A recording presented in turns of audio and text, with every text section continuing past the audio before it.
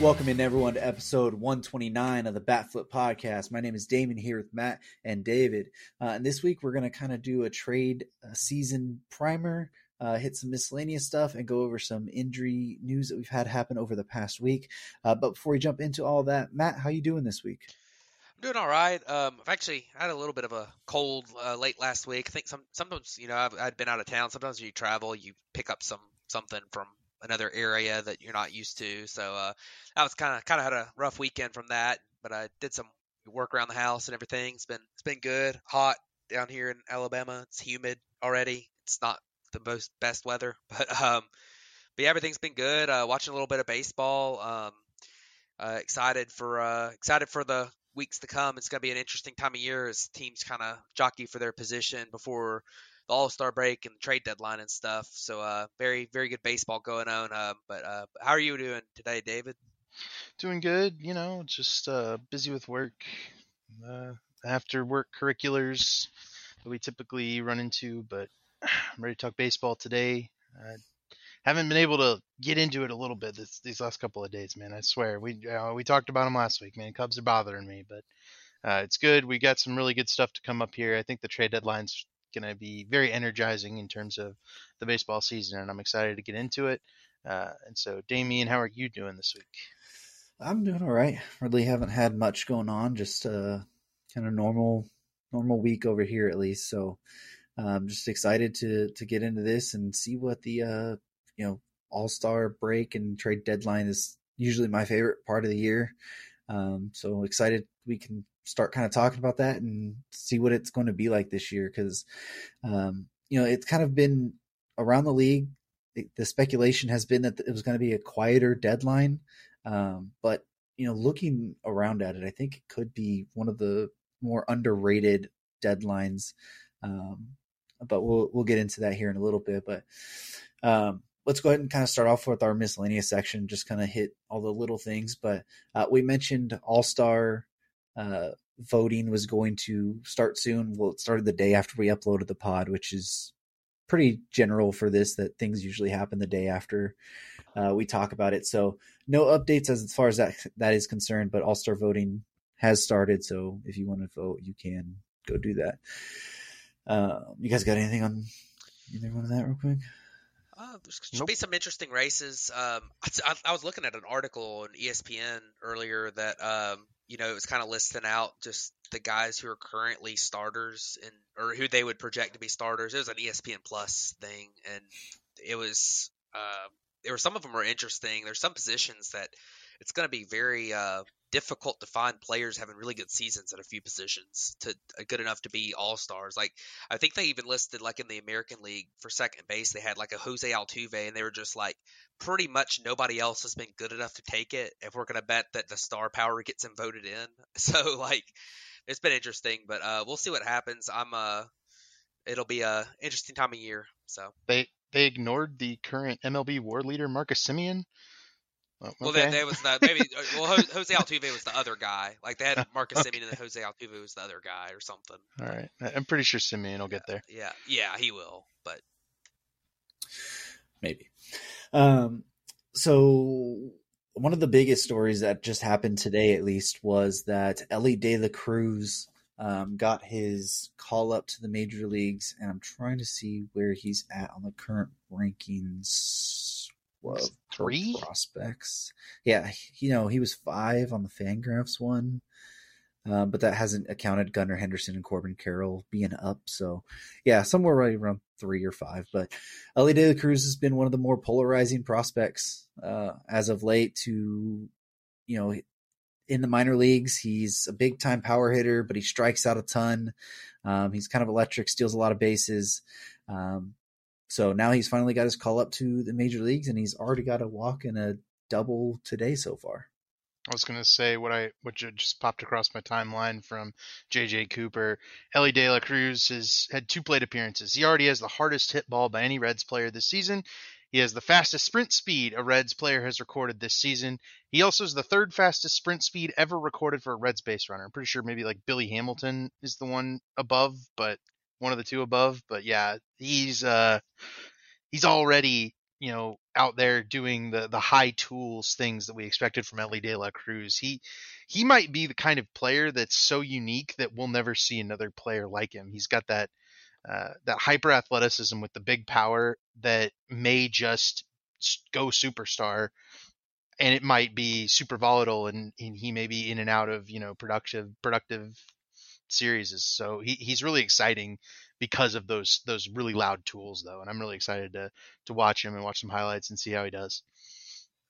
Yeah, I agree. I think Elly De La Cruz is a guy that has that, like you mentioned, the fastest sprint speed, the hardest hit ball, like the tools here, and they've been saying for the last 2 or 3 years the tools were just unbelievable. Like even before he got all this prospect hype, and then he started performing at a high level, albeit that some of it was a little bit of a mirage, I guess, because of, I mean, he struck out 31% of the time at high A last year, 31% of the time at double A last year. So there were some things to be yellow flags. I wouldn't call them red flags. He's so Yeah. young. And then triple A this year, the thing that encourages me is that he doubled his walk rate from Mm-hmm. going up a level, and he did cut his strikeout rate. It's still high, and it's still a little bit worrisome for a big league level because 27% AAA. A lot of the projection systems are saying 31, 32% at the big league level this year. But it's one of those things where if you're doing that and you're hitting the ball really hard and you're not totally overmatched, you can come up and start getting your experience on a big league team. And you never know. Maybe he takes off and just that extra competition, feeling that belonging at the big league level makes him continue to improve. And the guy's got the talent. And if he's got I don't know anything about him personally. If he's got a good head on his shoulders and he is able to continue to make those adjustments, continue to get better making contact, then my God, this guy could be like, I mean, we could be sitting here in a few years and thinking of him in the same category as some of the top best players in baseball. So He reminds me of Yeah, Fernando absolutely. Tatis Jr. he does. He reminds me a little bit of that too. Him and it's and O'Neal Cruz as well. I mean, Yep. he reminds me of O'Neal Cruz as well. Stay off motorcycles, Elly. Yeah, and the roids. Listen, that was just ringworm medication, okay? So the other prospect, I think we mentioned him last week, but he actually got some time in a game and will make his first start here this next weekend. Was the Braves' top prospect, AJ Smith-Shawver.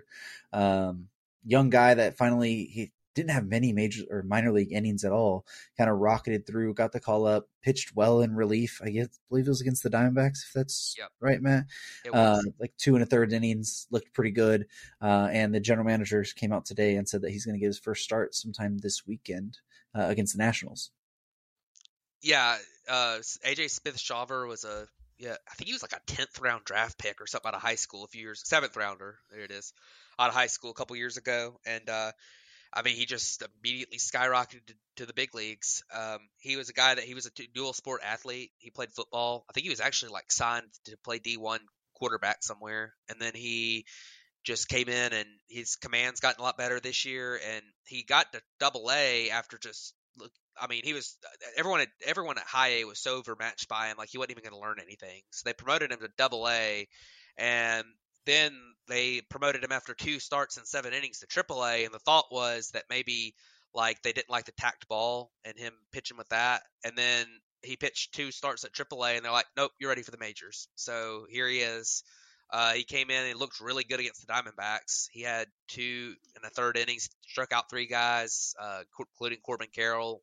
He did walk a guy at the end, but he's going to get his chance to start, and we'll see what happens. The Braves need a starter. They had to send Mike Soroka back down, who struggled in his 2 starts back in the big leagues, which was really cool to see him return. But it was pretty obvious after his first start he wasn't ready yet, and his second start was really not good either. So they're going to give Smith-Shawver a shot, and then the Braves are probably going to be a team that's kind of looking like we might be looking at it a little bit later with the these teams that might be selling. The Braves might be looking at one of those pitchers we talk about later, but for now they're going to give Smith-Shawver a shot. It'll be interesting to see what happens.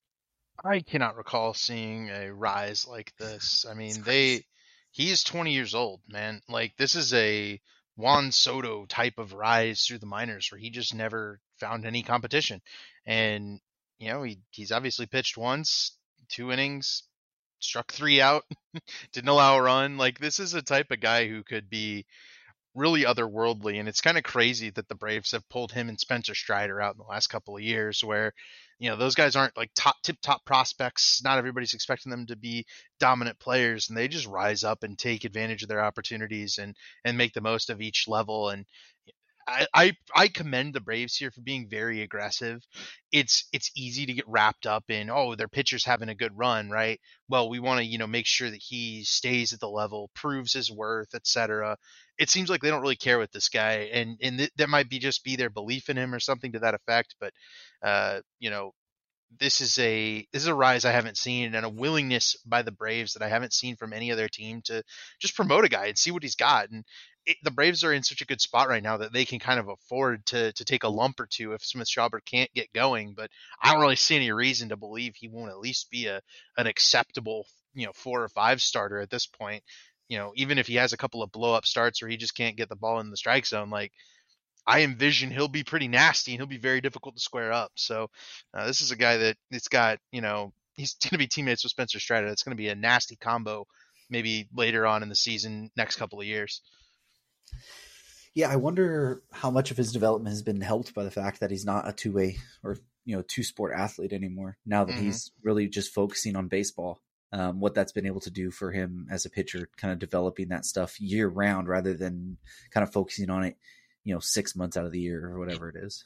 Yeah, I want to add to that, Damian. That's a good point. And he's a guy that when he first came up with the in the minor leagues and made his debut in 2021 at the Complex League, and in 2022 he struggled a little bit throwing strikes. And I think just working full-time baseball, repeating his delivery, working on his mechanics there has really helped him improve in that area this year. So that's definitely a good point. Yeah. So speaking of a guy who needs to go and reinvent or improve his mechanics or something, Alek Manoah, he basically got demoted to the Complex League, which this is probably more of just hey, just go get yourself right for a little bit rather than send you to AAA and AA where you're just going to be, facing guys who you're probably overmatched with. It's just kind of going and being with your guys all the time. But he's been god awful this year. The past couple of years, he had really broke out. Last year had a 2.24 ERA. The peripherals were mid threes pretty much, except the xFIP. But this year, a 6.36 ERA, a 6.42 expected ERA, a 6.52 FIP. What did he give up? I think it's 6 runs in a third of an inning last night against the Astros, which was kind of the final straw for them. But if the Blue Jays want to be successful and have a deep playoff run, they're going to need a guy like Alek Manoah to go figure himself out pretty quickly, and hopefully the Complex League's where he does that. Yeah, Matt's been down on Manoah, so I'll turn it over to him to let him maybe not take a victory lap, but just to note, I don't know. I think this might be several combinations all at once, but it's not the first time we've seen young players go down. It's not the first time we've seen young players struggle. This is a more public one because the Blue Jays have World Series aspirations and they needed their starting pitching to be really good this year, and it hasn't been.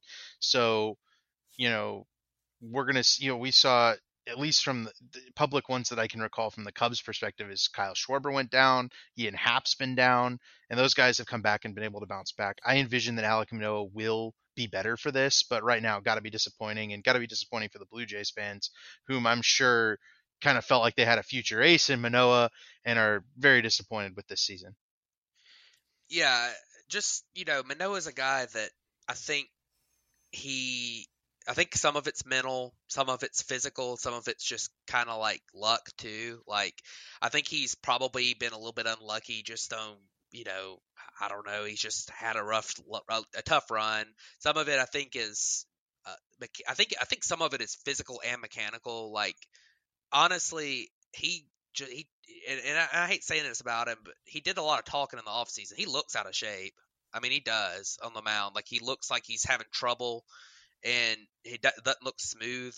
I mean, and I think mechanically, he's not where he needs to be. And I mean, some of it turns mental because when you start to struggle a little bit and you're on a contending team, and he's a real rambunctious personality. He talks a lot. He talked a lot last year. And when you're a guy that's done a lot of talking and then you all of a sudden can't back it up anymore, a lot of times that's the type of guy who really starts to have a hard time. And I think that, and obviously I'm not pulling against him. I think he's, I don't like to see people really, really fall off a cliff like that. I know that it's I hate it for him, but it's a good chance, the mental side for sure, to go get right. I mean, just take Phantom IL stint was something that I thought would probably happen. And honestly, I mean, if you've got options, you're basically doing the same thing a Phantom IL would do anyways. If you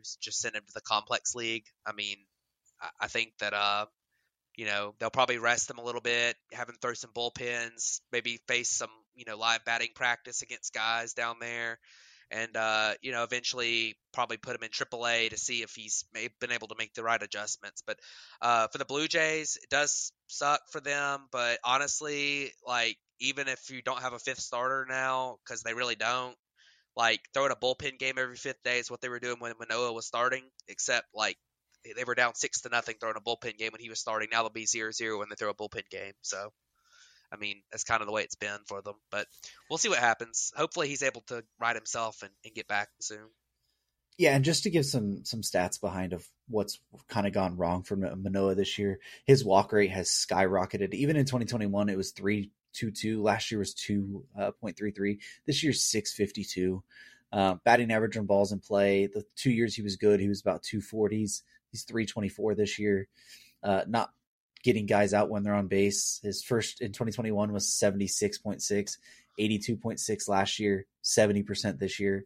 And like I said, the home run rate has just doubled in the amount so far. So, I mean, you could see there's clear things. You need to stop walking people and stop giving up as many homers. I mean, it's easy to say, but I mean, there is a clear path to success for what Manoah needs to kind of do to get back to it. He's falling behind in accounts and walking people, and then he's trying to throw them over the plate, and he's giving good pitches to hit.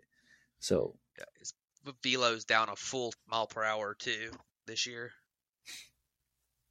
Yeah, that's also been part of it. But so let's go ahead and jump over to the injury news that we've had happen, and we'll go ahead and start with one of the smaller ones. But the Rays starting pitching takes another hit. They've already lost Drew Rasmussen and Jeffrey Springs, and now they've lost Josh Fleming to the IL with left elbow soreness as well.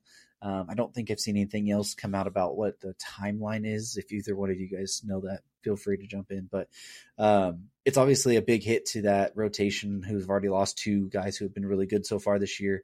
They did get Glasnow back. You still have McClanahan. Eflin's pitched pretty well, but I mean, never want to say the Rays are going to run out of arms because they just find a way to always be successful with it. But the starting rotation's already taken 3 hits so far.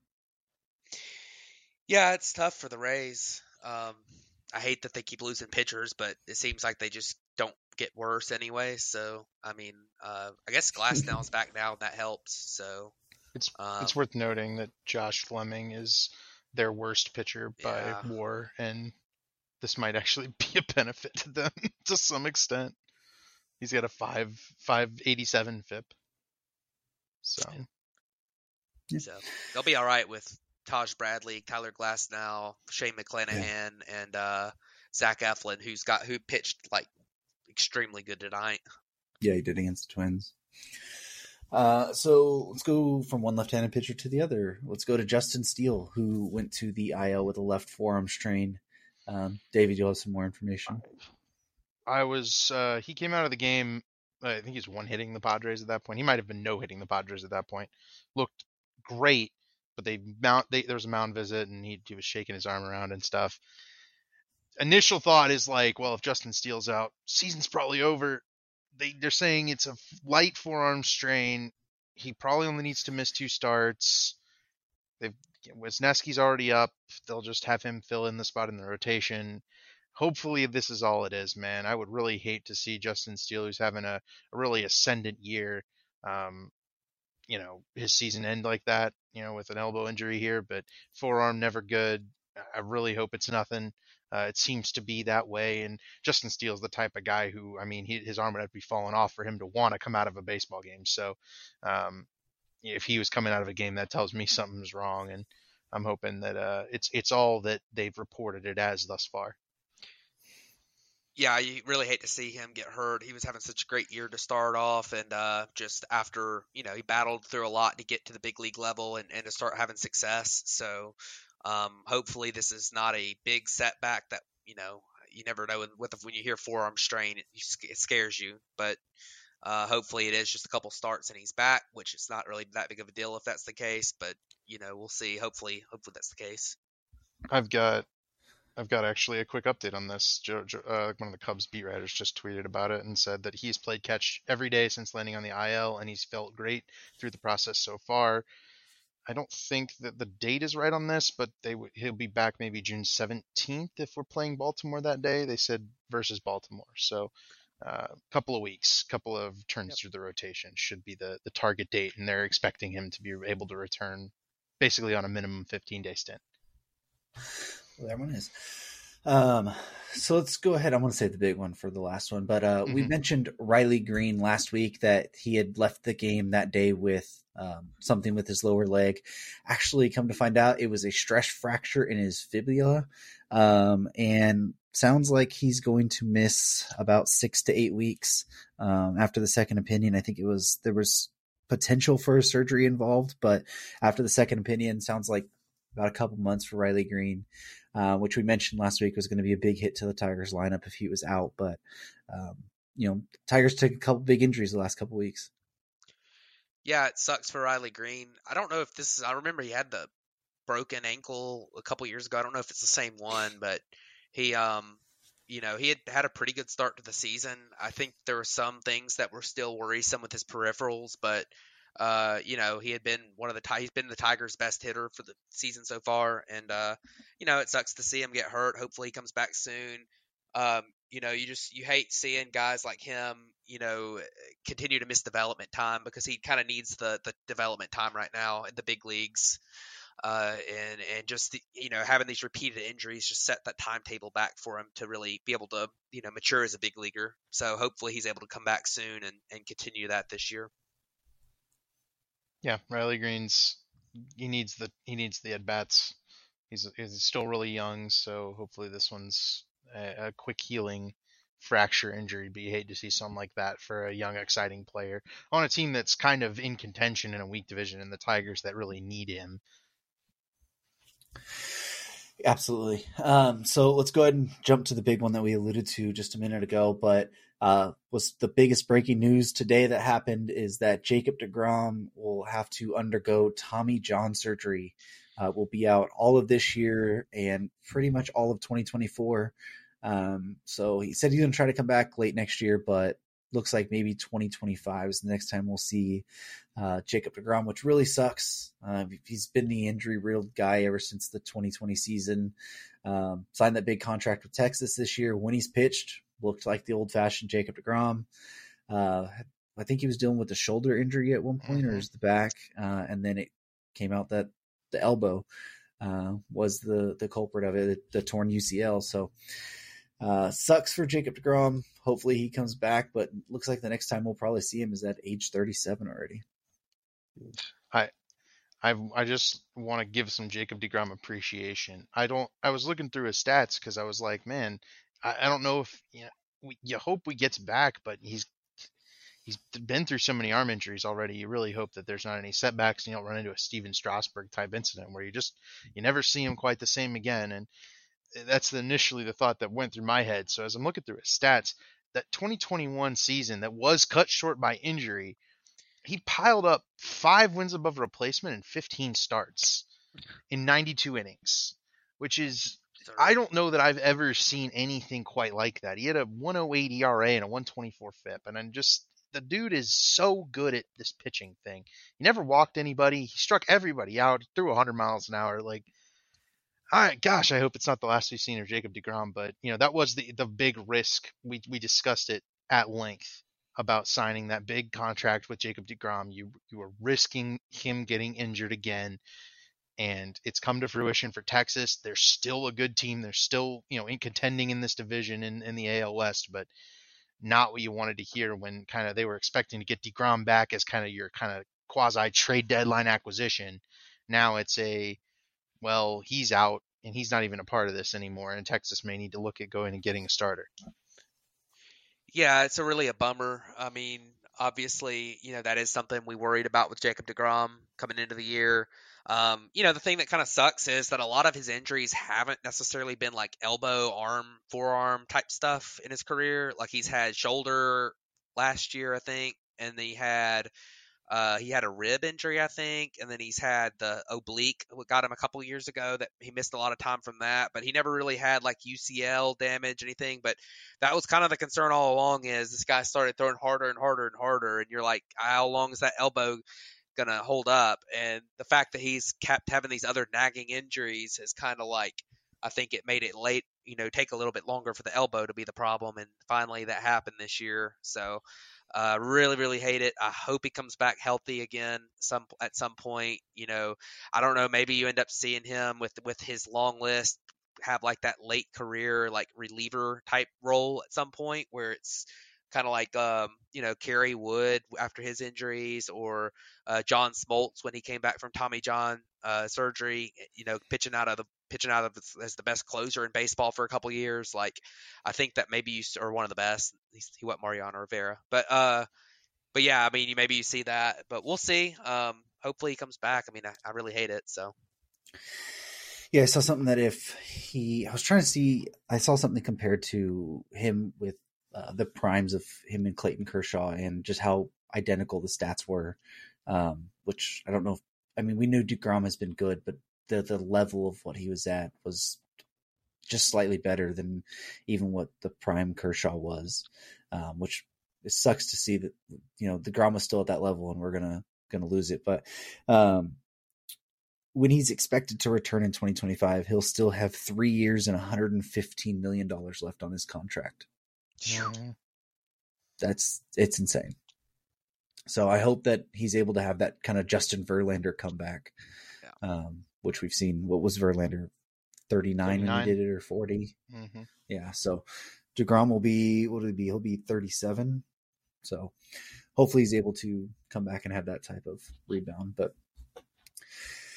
so let's go ahead and jump over to the trade deadline kind of primer type that we want to get to, and really talk about all the teams that kind of technically aren't in the playoffs at the moment, and whether they'll be buying, selling, if we know, and the potential players that they would have to either, to sell off. But we said we weren't going to talk about those ones. So start with the Blue Jays.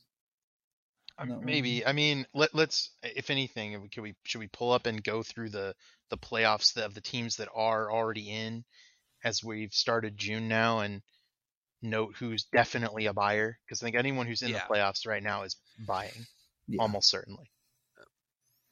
Yeah. So let's pull up that real quick. So as in the National League, in the playoffs right now, Atlanta, Pittsburgh, and then the Arizona and LA are tied for the division lead in the West. So those are your division leaders. And then in the wild card, you got the other Arizona, LA team, whatever one that one is, and then Miami and Milwaukee. And then on the American League side, you have Tampa Bay, Texas, and Minnesota as your division leaders. And in the wild card, it's Baltimore, Houston, and the Yankees. One thing, I know one of the teams we haven't thrown on here, but the Pirates we have on here, they're in the division lead right now. The Marlins are another team that I'd throw in here. A couple of these teams are kind of like the Orioles were last year, where they might be in a situation where they end up selling, even though right now they're in the playoffs and they're playing really well.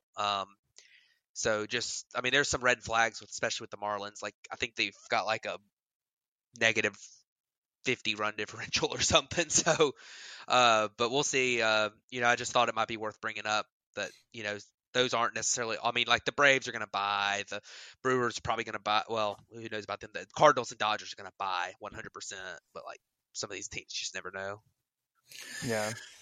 Yeah. So let's just go and we'll start with the American League East so far. You mentioned the Orioles. We think they're going to buy the Blue Jays. They are 3 games out of the wild card at the moment, 9.5 games back at the division. But I think we kind of expect them to be buyers at this point. No real reason for them or even players to sell off. Right. Yeah, I agree. I mean, I don't think, they're going to be at least 5 or 6 games above 500. So I don't see a way that they don't buy. Their playoff odds are still really high. I mean, they've still got the talent. They've kind of underperformed a little bit. They did the same thing last year. They're going to end up buying probably. They could go get a pitcher. Yeah.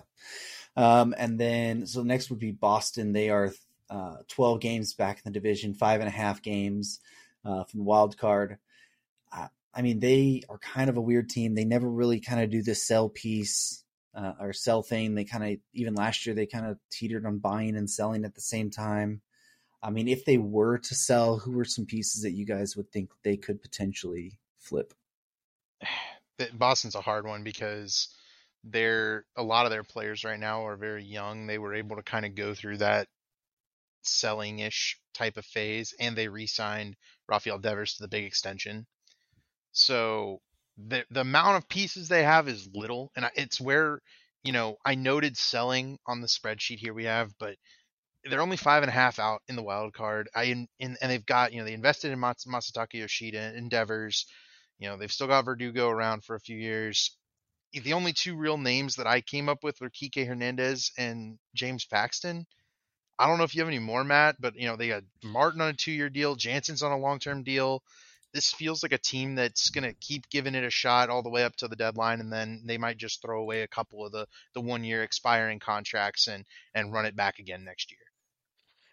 Yeah, I mean, I don't disagree with you at all. I would be surprised if they just sold. I mean, like you said, they don't really have that many pieces to sell, but I could see them maybe. I mean, maybe they get some of these. They could maybe get a taker for Corey Kluber for a player to be named later or an international bonus slot or something too, something like that. I mean, like I don't think that there's that many pieces they have that are desirable to sell. And I mean, honestly, this team, they're 5.5 games back, but I think there's a non-zero chance they go on a run at some point. Like, I mean, they have had some guys underperform. I mean, Rafael Devers has been really bad.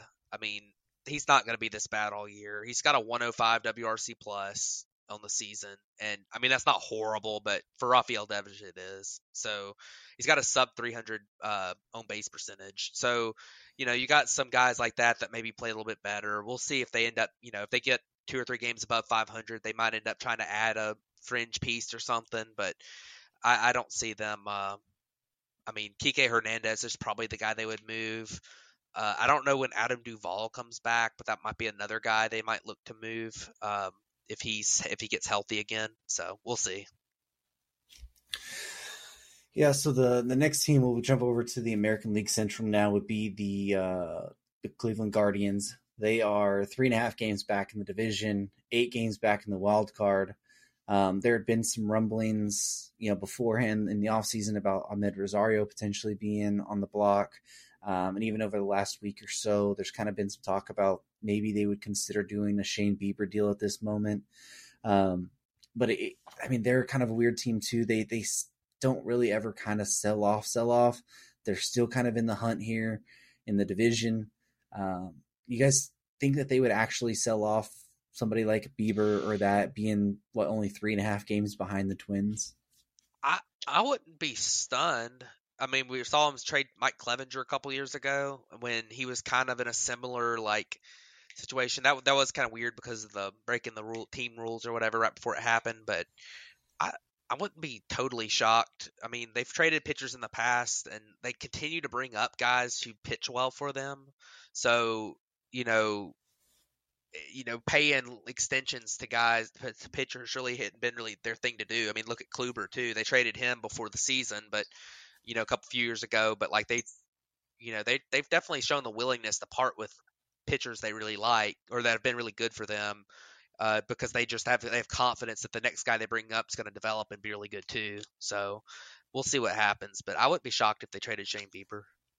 My issue with them trading Shane Bieber here is that his value is probably the lowest it's been in several years. This isn't the best time to trade him. He hasn't been striking guys out this year. His velocity's down a good bit, been getting hit a lot harder.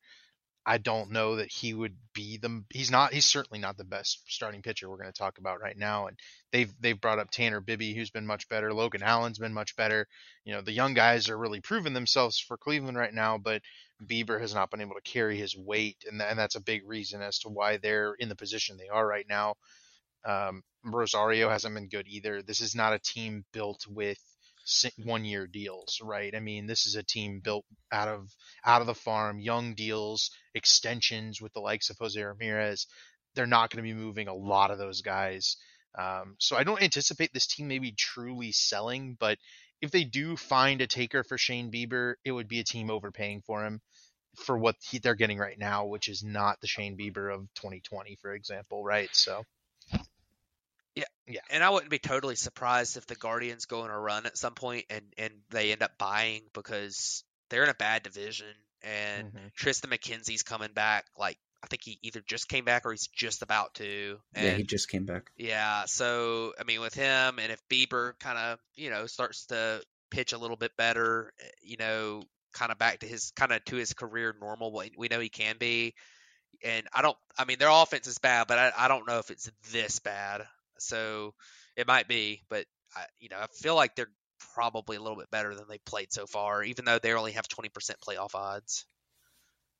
Yeah, I definitely think they're better than they've played so far, which is why it's hard for me to see them actually wanting to try and, sell off some pieces. But in the same division, the Detroit Tigers, they're 4 games back in the division, 8.5 games back in the wild card. They're kind of in that unknown spot as well. They really don't have much to trade off. I mean, their kind of pieces would be, I mean, I know you guys aren't really big on it, potentially a Javi Baez deal, which is probably very, very, very not going to happen. But Eduardo Rodriguez is an interesting name. He did just get hurt. He'll be out 6 to 8 weeks, maybe making his return right around the trade deadline. But he's pitched really well this year. He has the opt out after this season. So not sure what the value would look like there, because I think he's signed for 3 more years after this year. Yeah. You know what? So some team's going to have to the Tigers are going to want the value of a 3-year guy when you potentially get a rental. But yeah, see, that's the problem with Eduardo Rodriguez, is that it's going to be very difficult to find a trade partner for him because, like, the upside is you get a guy who has dealt with injuries at times this year. He's got the finger injury right now. Last year, he went AWOL for half the season, and he is, and he's at bad. Like, if he pitches well, he's a rental. But if some of those issues come back, like last year he had all those issues. Like this year he has he's got this year he's had the injury. Like if he comes back, if he comes, one of those things comes back or whatever, like he, then he's a 4-year guy who, you're probably on a bad contract. So, I mean, Yeah. I don't know. Like I just don't see I don't see Eduardo Rodriguez actually getting moved because I just don't think they'll get much for him.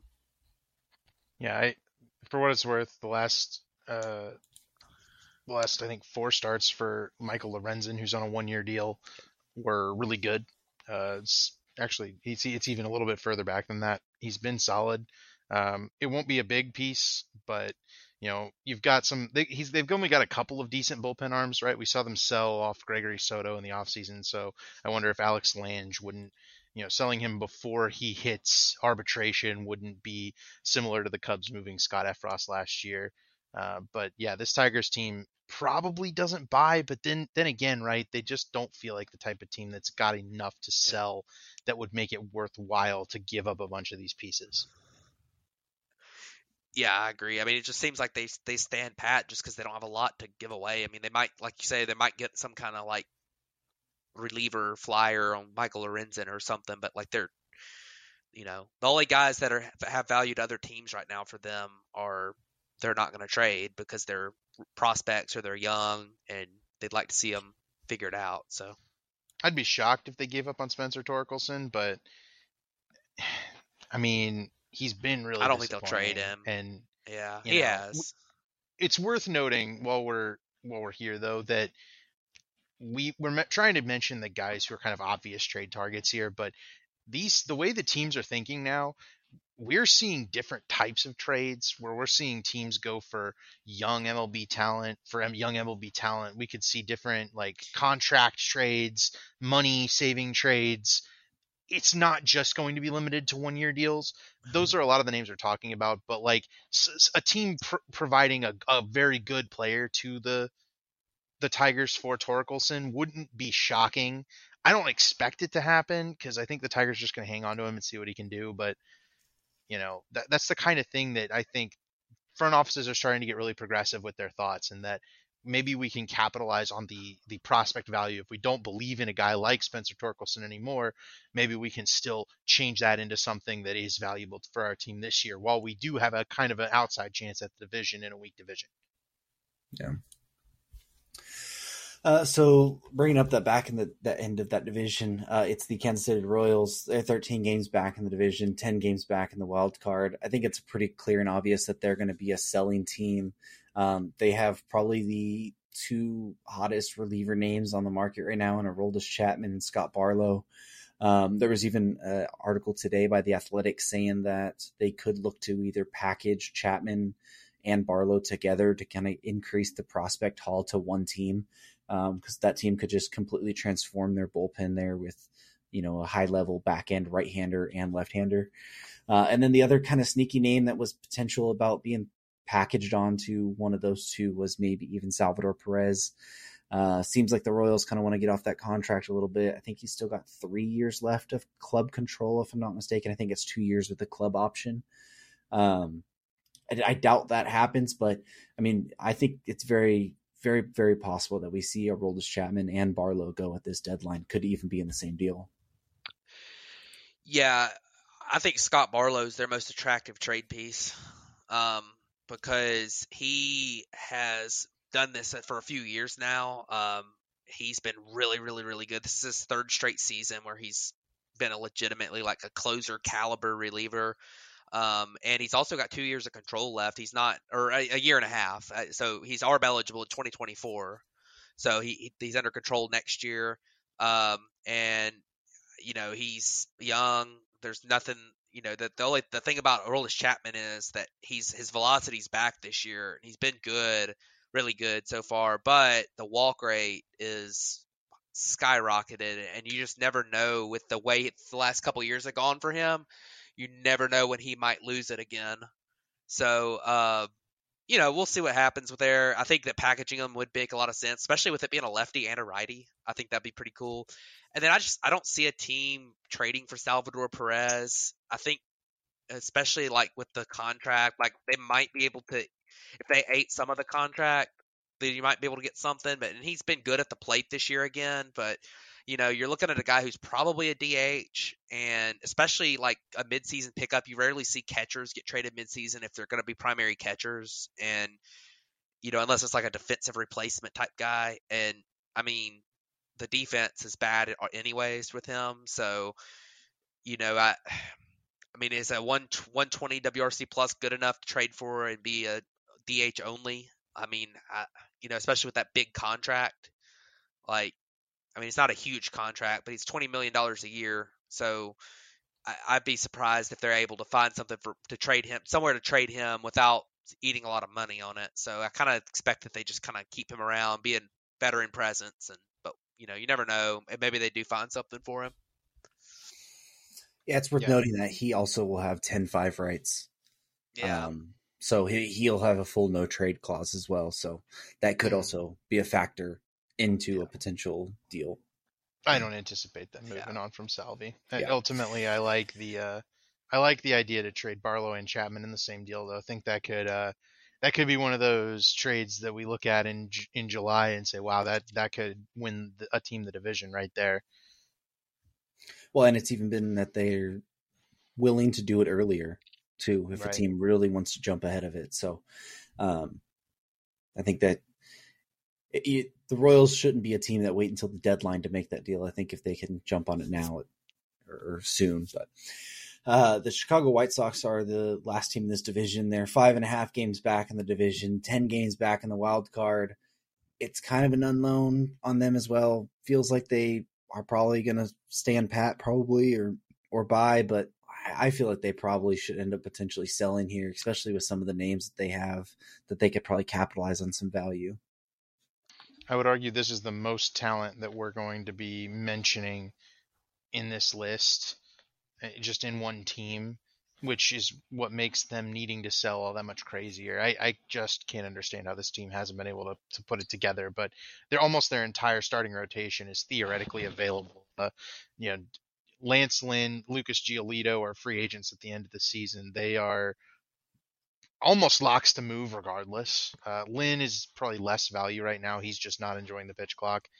Giolito threw 6 no-hit innings tonight, so a lot of skill still there, despite the inconsistency. But the big question is whether they'll move on from Dylan Cease, who is, I believe, a free agent after next season. So that extra year of control could be really valuable, and you could see some high-end prospects moving for that. Not to mention, I think Cease would probably be the most attractive pitcher on the market. It's just a matter of whether or not a team can kind of corral that walk rate and get him pitching like he did a couple years ago. Yeah, this is a really interesting team because on one hand, the White Sox are really not. I mean, for as bad as they were for first month of the season, they're not totally out of it. Because I mean, you look at them; they only have 7% playoff odds, but they are just. I think they're up in the ninth inning right now.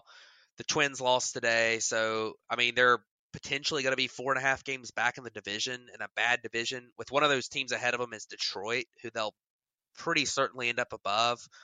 So I wouldn't be shocked if they ended up buying. I mean, these pitchers, Giolito's a free agent at the end of the year, but I don't know if he's a guy that would get the qualifying offer right now. So that probably would end up being kind of the baseline. Are you going to get a prospect that's better than the qualifying offer? And the answer is probably no right now. He hasn't really. I mean, he's been okay this year. He did good tonight, but he's got a 4.29 FIP, a 4.41 xFIP on the season. He's got up a lot of home runs. Lance Lynn's been horrible this year. Like he's got a club option that'll get declined at the end of this year. Cease, I just feel like Cease, he'd be selling low. He's also not. He is not a free agent till 2026, so he has 2 more years after this one of control.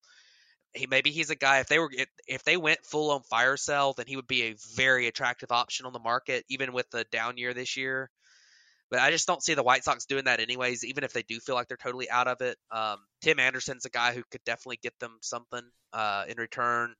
I would move on from him if they're really out of it at the deadline. I'd move on from Tim Anderson, try to trade Giolito and Lynn, but Joe Kelly and Liam Hendricks, definitely a couple more guys that you would look at maybe being, good relievers on the market. So, but I don't see the White Sox selling just because that's kind of what they've done the last few years is just stand pat with their team.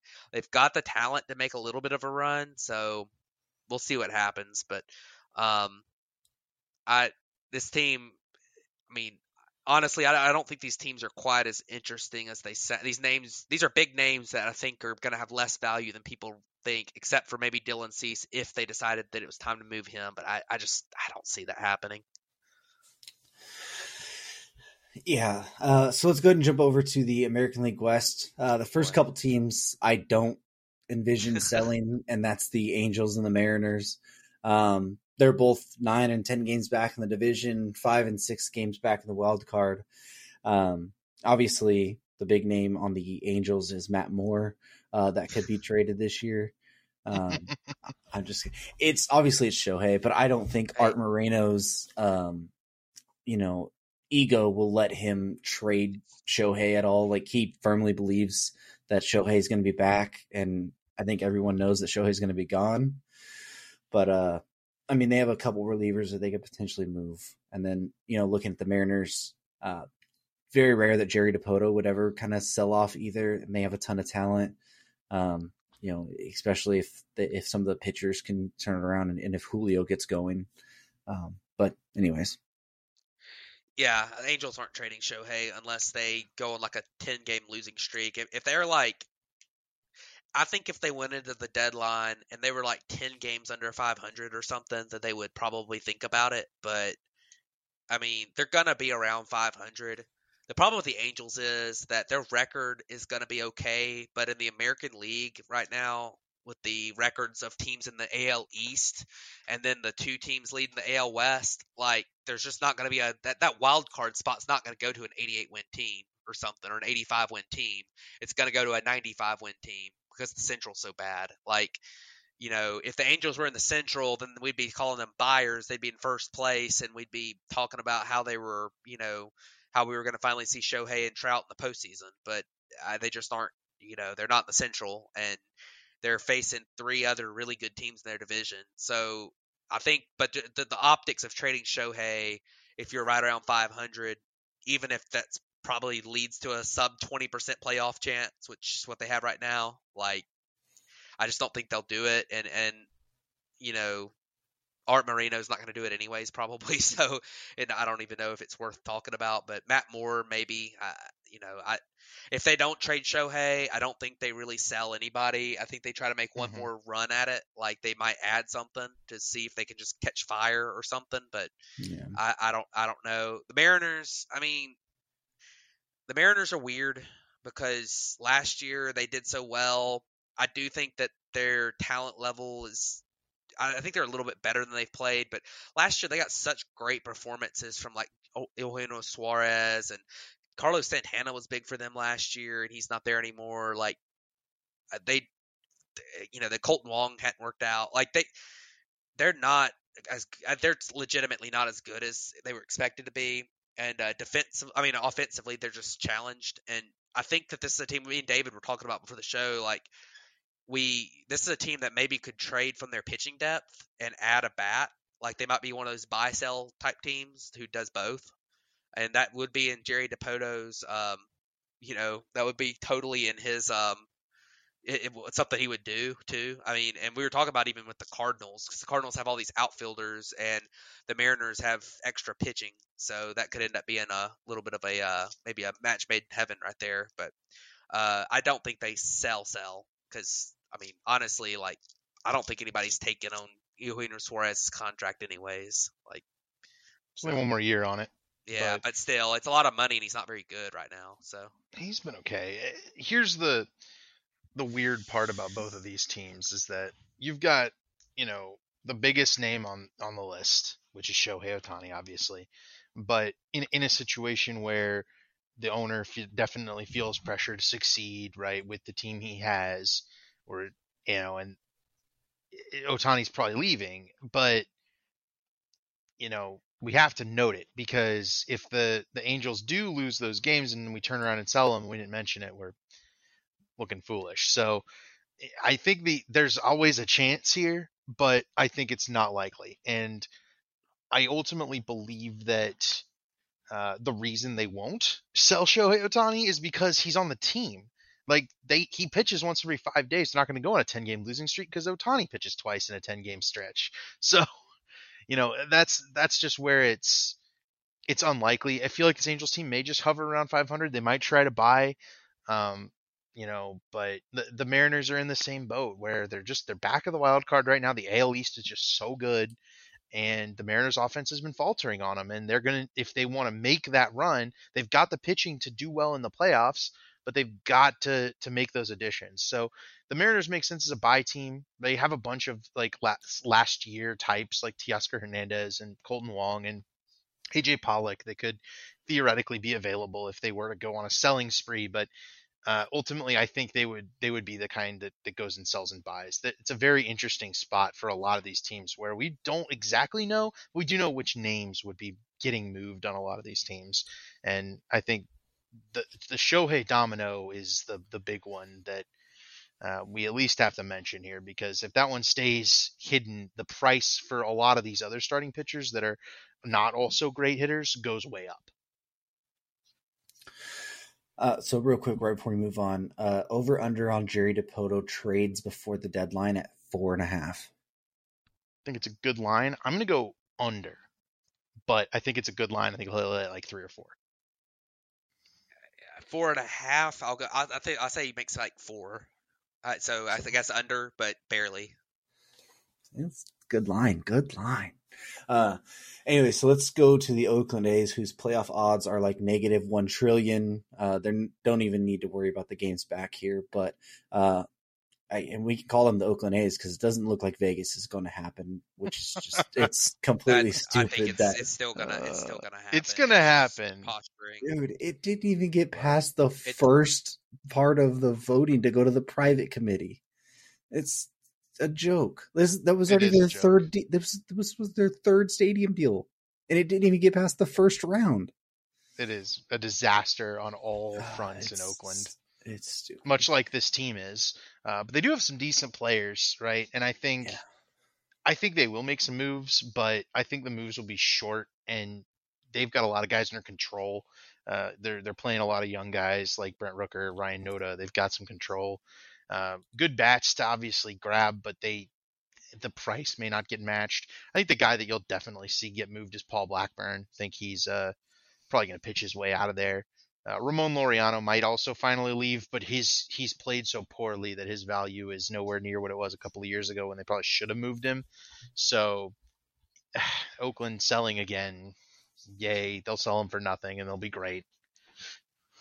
So I kind of hate that the Braves farm system here is not doing so hot.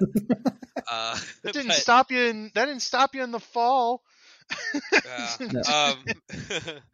Well, I mean, but Sean Murphy was still doing good. I guess the Braves could get Brent Rooker. I mean, I guess it's possible, but I don't think they're going to trade Brent Rooker, honestly, just because, I mean, he's got he does have 5 years of control left, and theoretically, they would probably want to have somewhat of a competitive team when they did get into Vegas. So, I mean, that might be the type of time frame you're looking at for them to want to win 80 games again. And I mean, I think you kind of got to look toward that type of time frame. But I think and also Brent Rooker might also be one of those 1 month flash in the pan type things too. But He homered tonight. yeah, I know he's been legitimately better this year, but he's also a corner outfielder who has a not great track record as a pro. That and it's been just a couple months. I don't know. We'll see what happens, but him and Noda both they're so young or they're so early in their careers that you never know if they're going to move them or not. But I mean, Blackburn probably gets moved. Hey, the A's are not winning 9-2 tonight, so that's happening. But yeah, we'll see. I mean, they'll probably move Laureano or somebody just because somebody will give them nothing and they'll take it. So, I mean, I don't know. Do they have any good relievers? I mean, I don't think they've. The one to sell would have been Trevor May, and he was very disastrous. He's had some issues, and hopefully he's doing well. I know he had anxiety issues, put him on, or the reason he went on the IL for a while, and he came back recently, I think. But hopefully he's doing well. But yeah, I mean, I don't know. I mean, they'll sell what they can, but I just don't think they have much to give away. So let's go ahead and jump over to the National League now, and we'll start in the NL East with the Phillies. They are 7.5 games back in the division, 4 games back in the wild card. The Phillies aren't going to sell; they're going to be a buyer. Not sure really what. I mean, you got Harper back now. You really need Trey Turner. He hit a couple homers last night. You need him to really kind of turn it around as well. I mean, I guess you could always upgrade the back end of that rotation, but the Phillies are just kind of in a weird spot where it feels like most of their roster is set. I mean, they could probably go get a first baseman if they don't want to count on Bryce having to play some first base later in the year if he's going to still do that. But I don't know really. They're kind of in that weird spot where they should buy, but what should they really buy? I mean, the Phillies, to me, are a team that's just going to stand pat because, I mean, they're not good. I mean, the Phillies, this team's just not very good. I mean, they don't have any rotation behind Nola and Wheeler. I mean, that Taijuan Walker's been a disaster. They were 7 shutout. I know he had a good night tonight against the Tigers, but he's been bad this year. And then Bailey Falter hasn't done well. I mean, they've got Ranger Suarez recently came back. He has pitched poorly.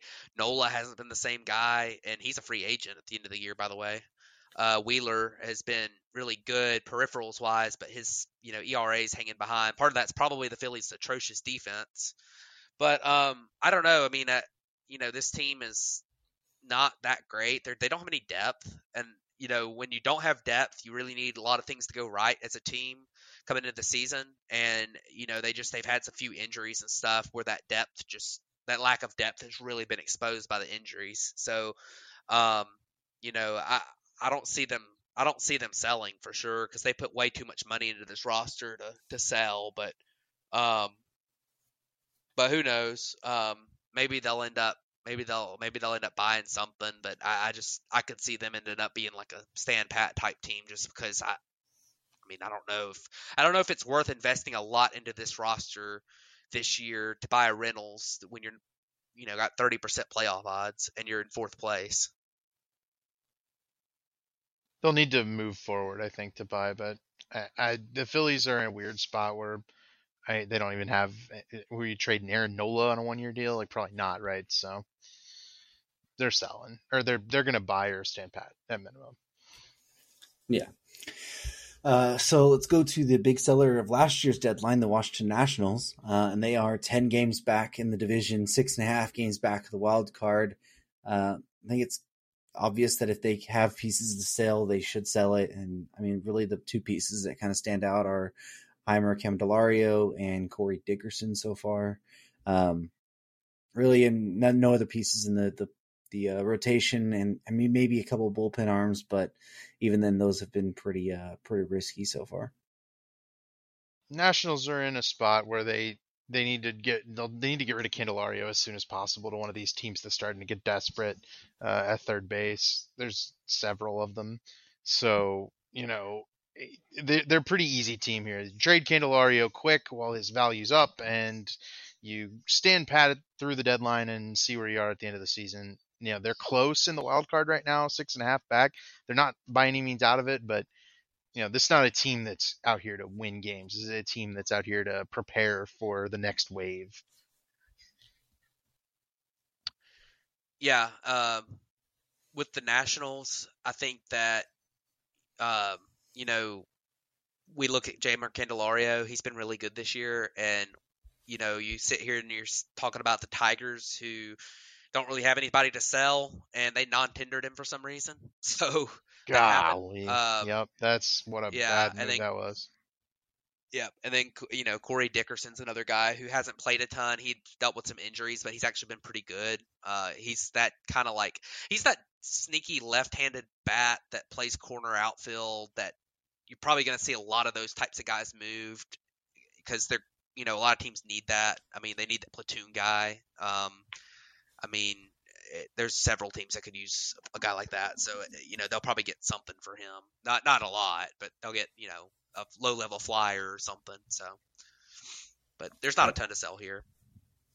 Absolutely. So let's go jump over to the NL Central now. We mentioned the Cardinals earlier with having some of those outfield pieces. If they were to potentially sell, which they're usually a team that kind of doesn't, but we still could see a move of, one of the Tyler O'Neill's, Dylan Carlson's, kind of that extra outfield piece now that they've recalled Jordan Walker to play in the outfield. You can still have Lars Nootbaar and who's the other outfielder they have? Donovan plays some outfield. Who's the other guy? Who am I thinking? They've got Carlson, Jordan Walker playing outfield, Nootbaar. Heck, who is it?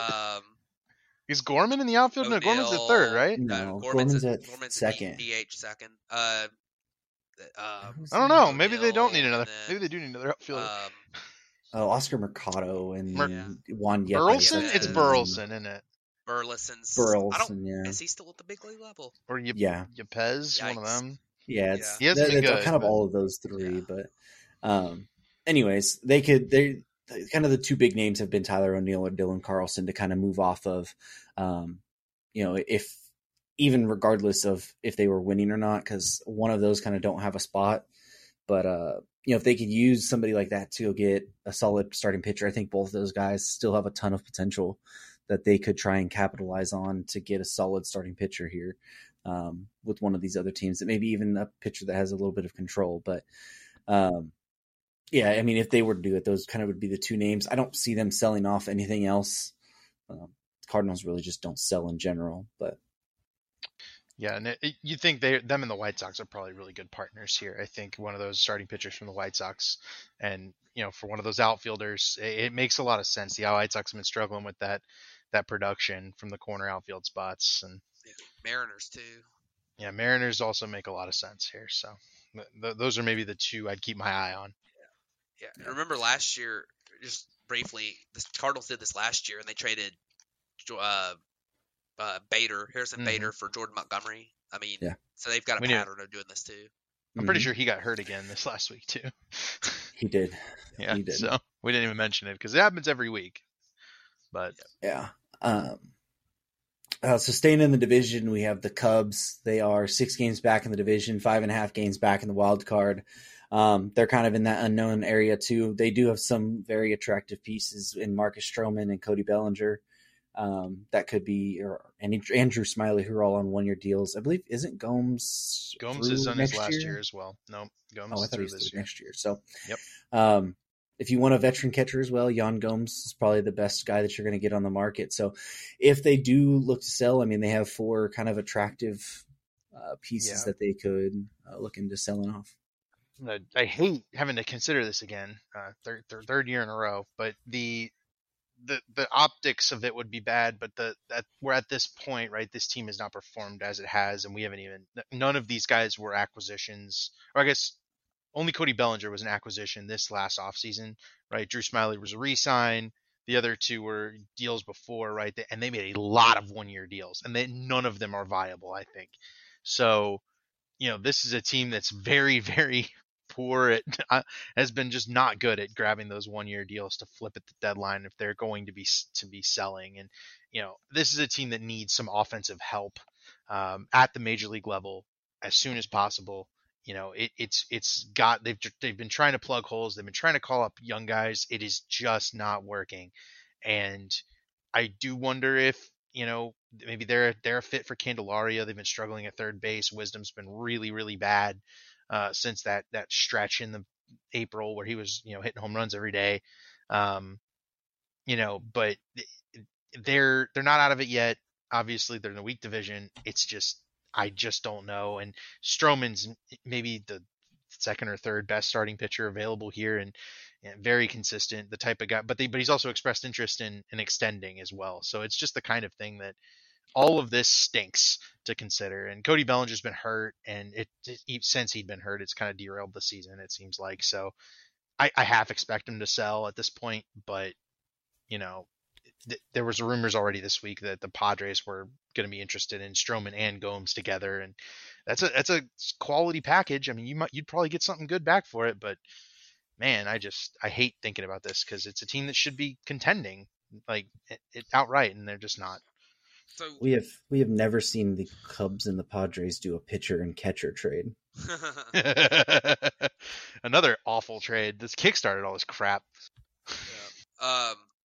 But yeah, I mean, you look at the Cubs, and I agree with David. I mean, they're a team that, I mean, I wasn't as high on their potential to contend, but the division's really bad.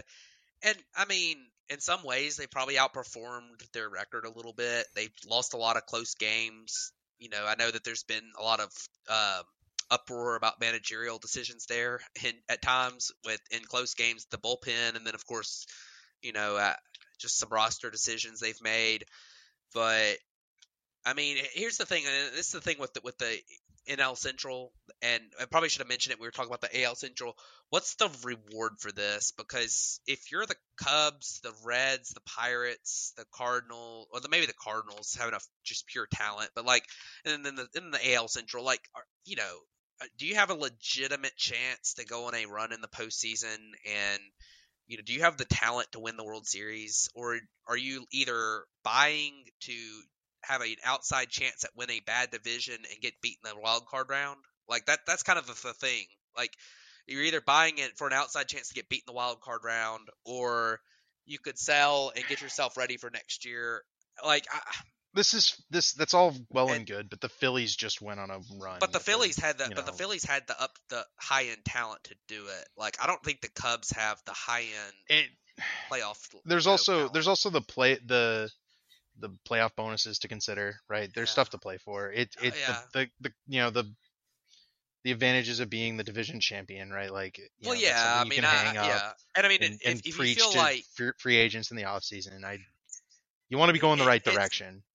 I agree, and that's why it's a tough decision because you do want to win the division. I mean, even if you're not gonna win the World Series, I'd rather win the division. So. Well, yeah, absolutely. I mean, I'm not disagreeing with that. I'm just saying like is the incentive like we might win the division or we might win the World Series here. Like I think there's a different level of like if you truly believe your team is a World Series contender, there's a different level of buying, even if your record's not fantastic. Like you're not trading Pete Crow Armstrong to try to win the division, right? Like exactly. That's not the idea, but yeah. And then if you're not gonna try to win if you're not really sold on winning the division, then you might as well, if you're 6 games back or whatever, you might as well sell. So June is a very important month. For the Cubs. Is for all these teams. It's important for all these central teams in both sides because one of them will probably go on a little bit of a run in June and put themselves in a position where you feel like, okay, this team's probably going to win the division. Let's see if they can add enough to maybe win a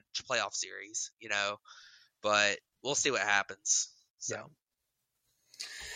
Yeah, and then the last couple teams in this division, the Cincinnati Reds, they're 5.5 games back in the division, 5 games back in the wild card. They really don't have many pieces to sell.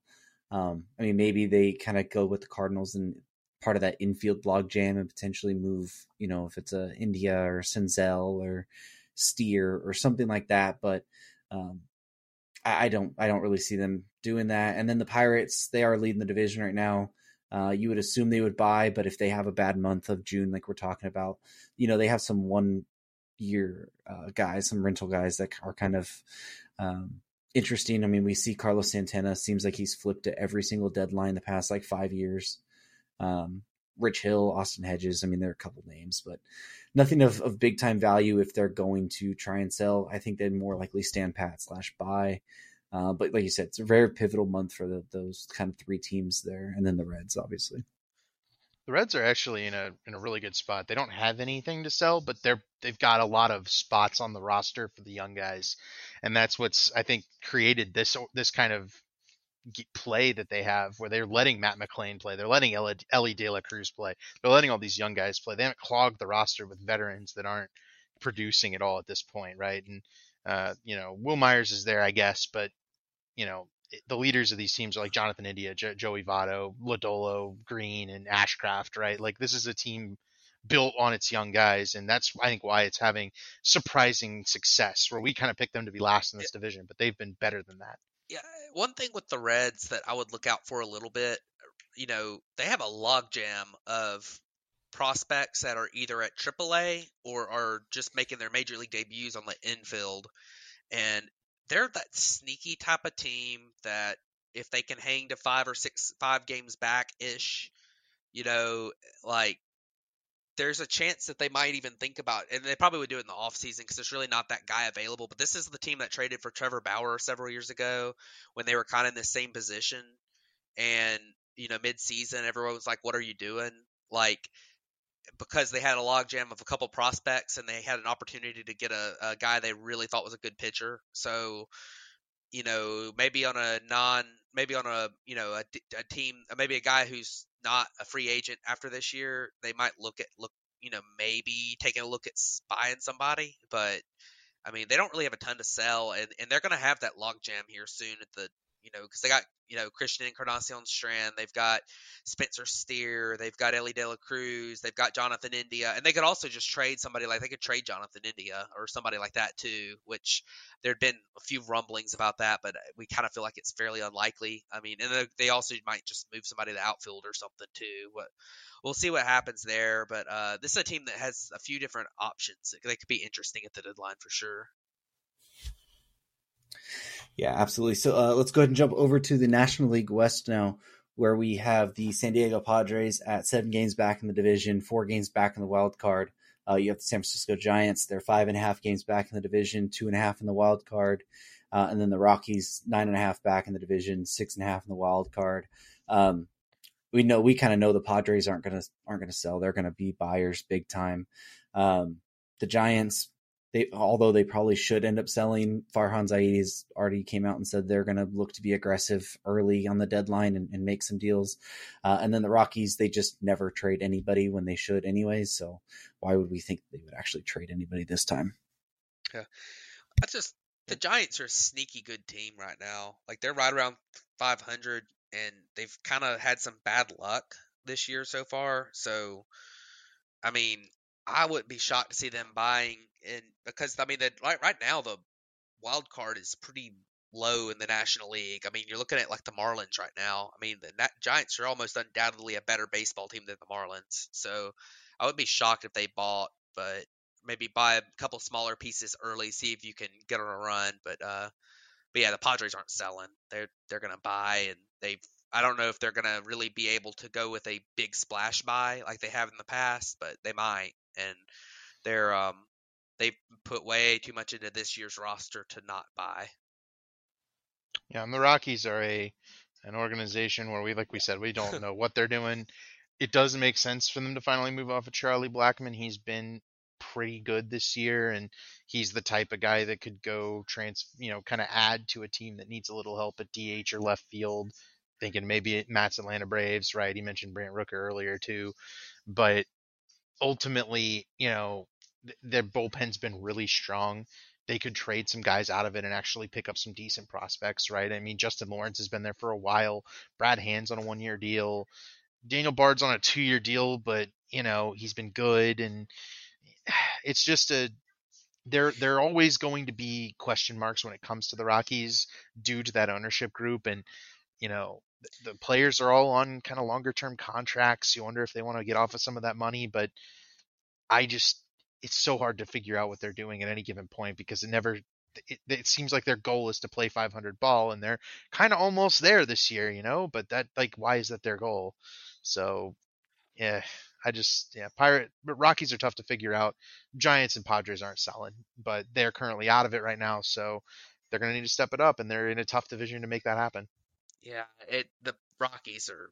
I mean, like you said, they should trade some relievers. They probably won't because that's what they haven't in the past. I mean, they don't really have any position players to trade other than Charlie Blackmon, who knows if they actually trade him or not? Because I mean, they've shown that in the past, with the exception of Nolan Arenado, they just hold on to homegrown players until they're free agents and then let them walk. So, I mean, and Charlie Blackmon's not really a guy that he's been there for so long that you almost feel like they're probably gonna just hold on to him and let him finish out his year there because they don't feel like they're gonna get anything worth trading him for. So, but I mean, I don't know. It'll be interesting to see what the Rockies do. I mean, um, they really just don't have any position players other than maybe Charlie Blackmon to trade at all. I mean, I don't know. I mean, they're a team that they're always going to be around 500 because it's so hard to win in Coors as a visiting team. But it's also extremely hard for the Rockies to win on the road because they're not used to the pitching being different. So, I mean, they're always going to end up winning most of their home games and losing most of their road games. So, but they're weird. Yeah, they're really weird. But let's go ahead and that will pretty much wrap up the trade deadline primer. So it'll be fun to look back here in a couple months after the deadline and see what has happened and if we were right on some things and if we were wrong on some things. But let's go ahead and jump over to player of the week and kind of wrap this show up. So David, who do you have for your player this week? Yeah, a little bit of a week for overall players, but I went with David Bednar of the Pirates. 4 saves this week, which is a pretty spiffy number, and kept them in 4 wins. That keeps them in the division lead in the NL Central right now. So that's big. I think for the Pirates, they're going to need to continue big performances from guys like Bednar, and we don't usually highlight a relief pitcher, so I feel like one of the guys that's been one of the best relievers in baseball thus far. And if the Pirates were to sell, he'd probably be one of those guys that would fetch a pretty penny on the market at this moment. But with that team leading the division, I can't envision them getting rid of a guy like David Bednar. He's been so crucial to their success. Their bullpen's been good, and he's a big part of it. So, good week for David Bednar, 4 saves, no earned runs. That's 4 wins for the Pirates. That's how they're able to stick around, is they keep banking wins early in the season, and as that slump comes, which it kind of came in May, they're able to stick around, and now they're still first in the division. Yeah, I mean, that's I still can't believe the Pirates are still in first place right now. But my player that I picked was Chris Bassett. He had a start this week, which was really cool. He pitched, I believe it was 7 2/3 shutout innings, and it looked really good.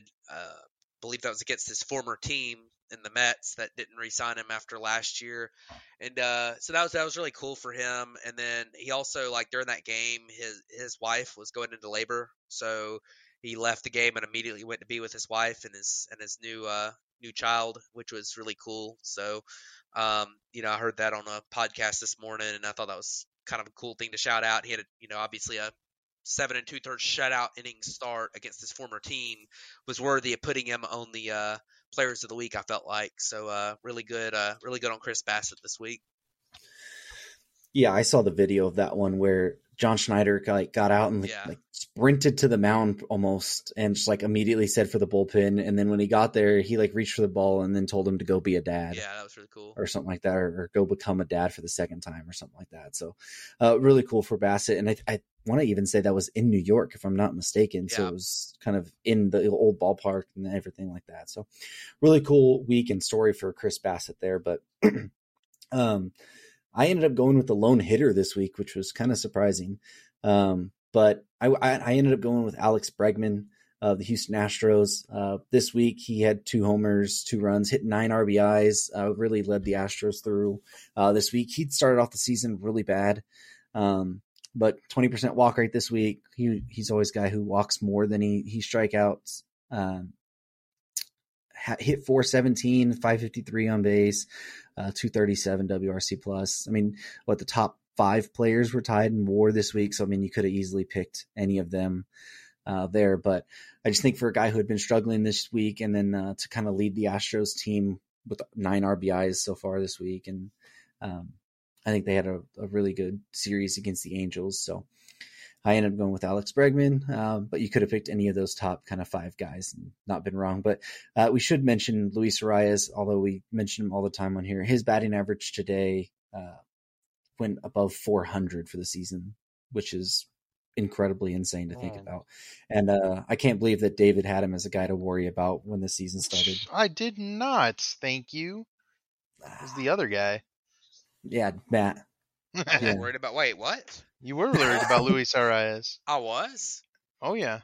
I thought I remembered saying that trade was going to be a lot more in favor of. It was totally you, Matt. Don't fact check that.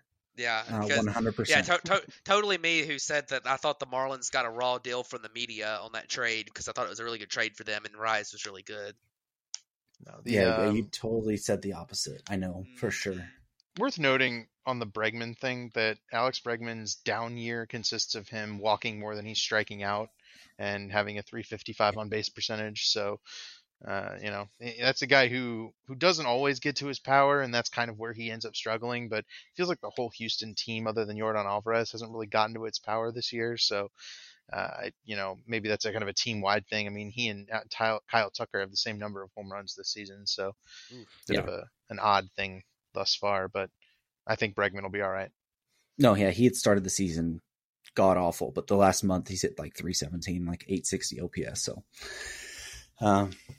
he always does this though every single year. Mm-hmm. But that's gonna wrap it up. Anything else that you guys want to hit on right before we close it out? Yeah, I just saw where one of y'all sent that Aaron Judge is going on the IL. So we mentioned him earlier. I think we mentioned that might happen earlier, but not good. I hope he comes back soon.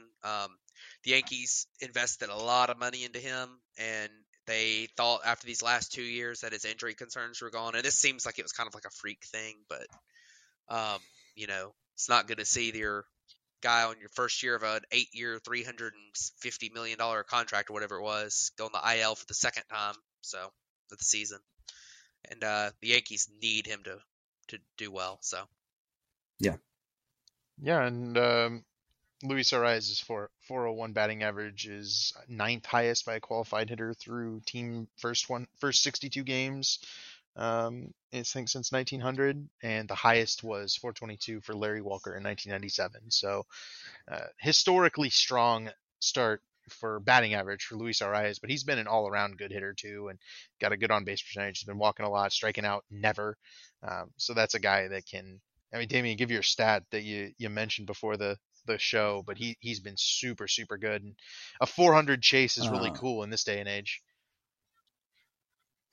Yeah, so just to wrap it up, Luis Arias, his career multi-hit games are 150. So he has 150 career multi-hit games, almost a whole full season's worth so far in his career. And strikeouts, total strikeouts in his career, he has 142. So he has 8 more multi-hit games than he does career strikeouts. That rocks. That's so awesome. In 2023, which is, notorious for strikeouts the past few years. But anyways, that'll wrap it up for this week's episode of the Batfoot Podcast. Thank you guys for tuning in, and we'll catch you guys back next week.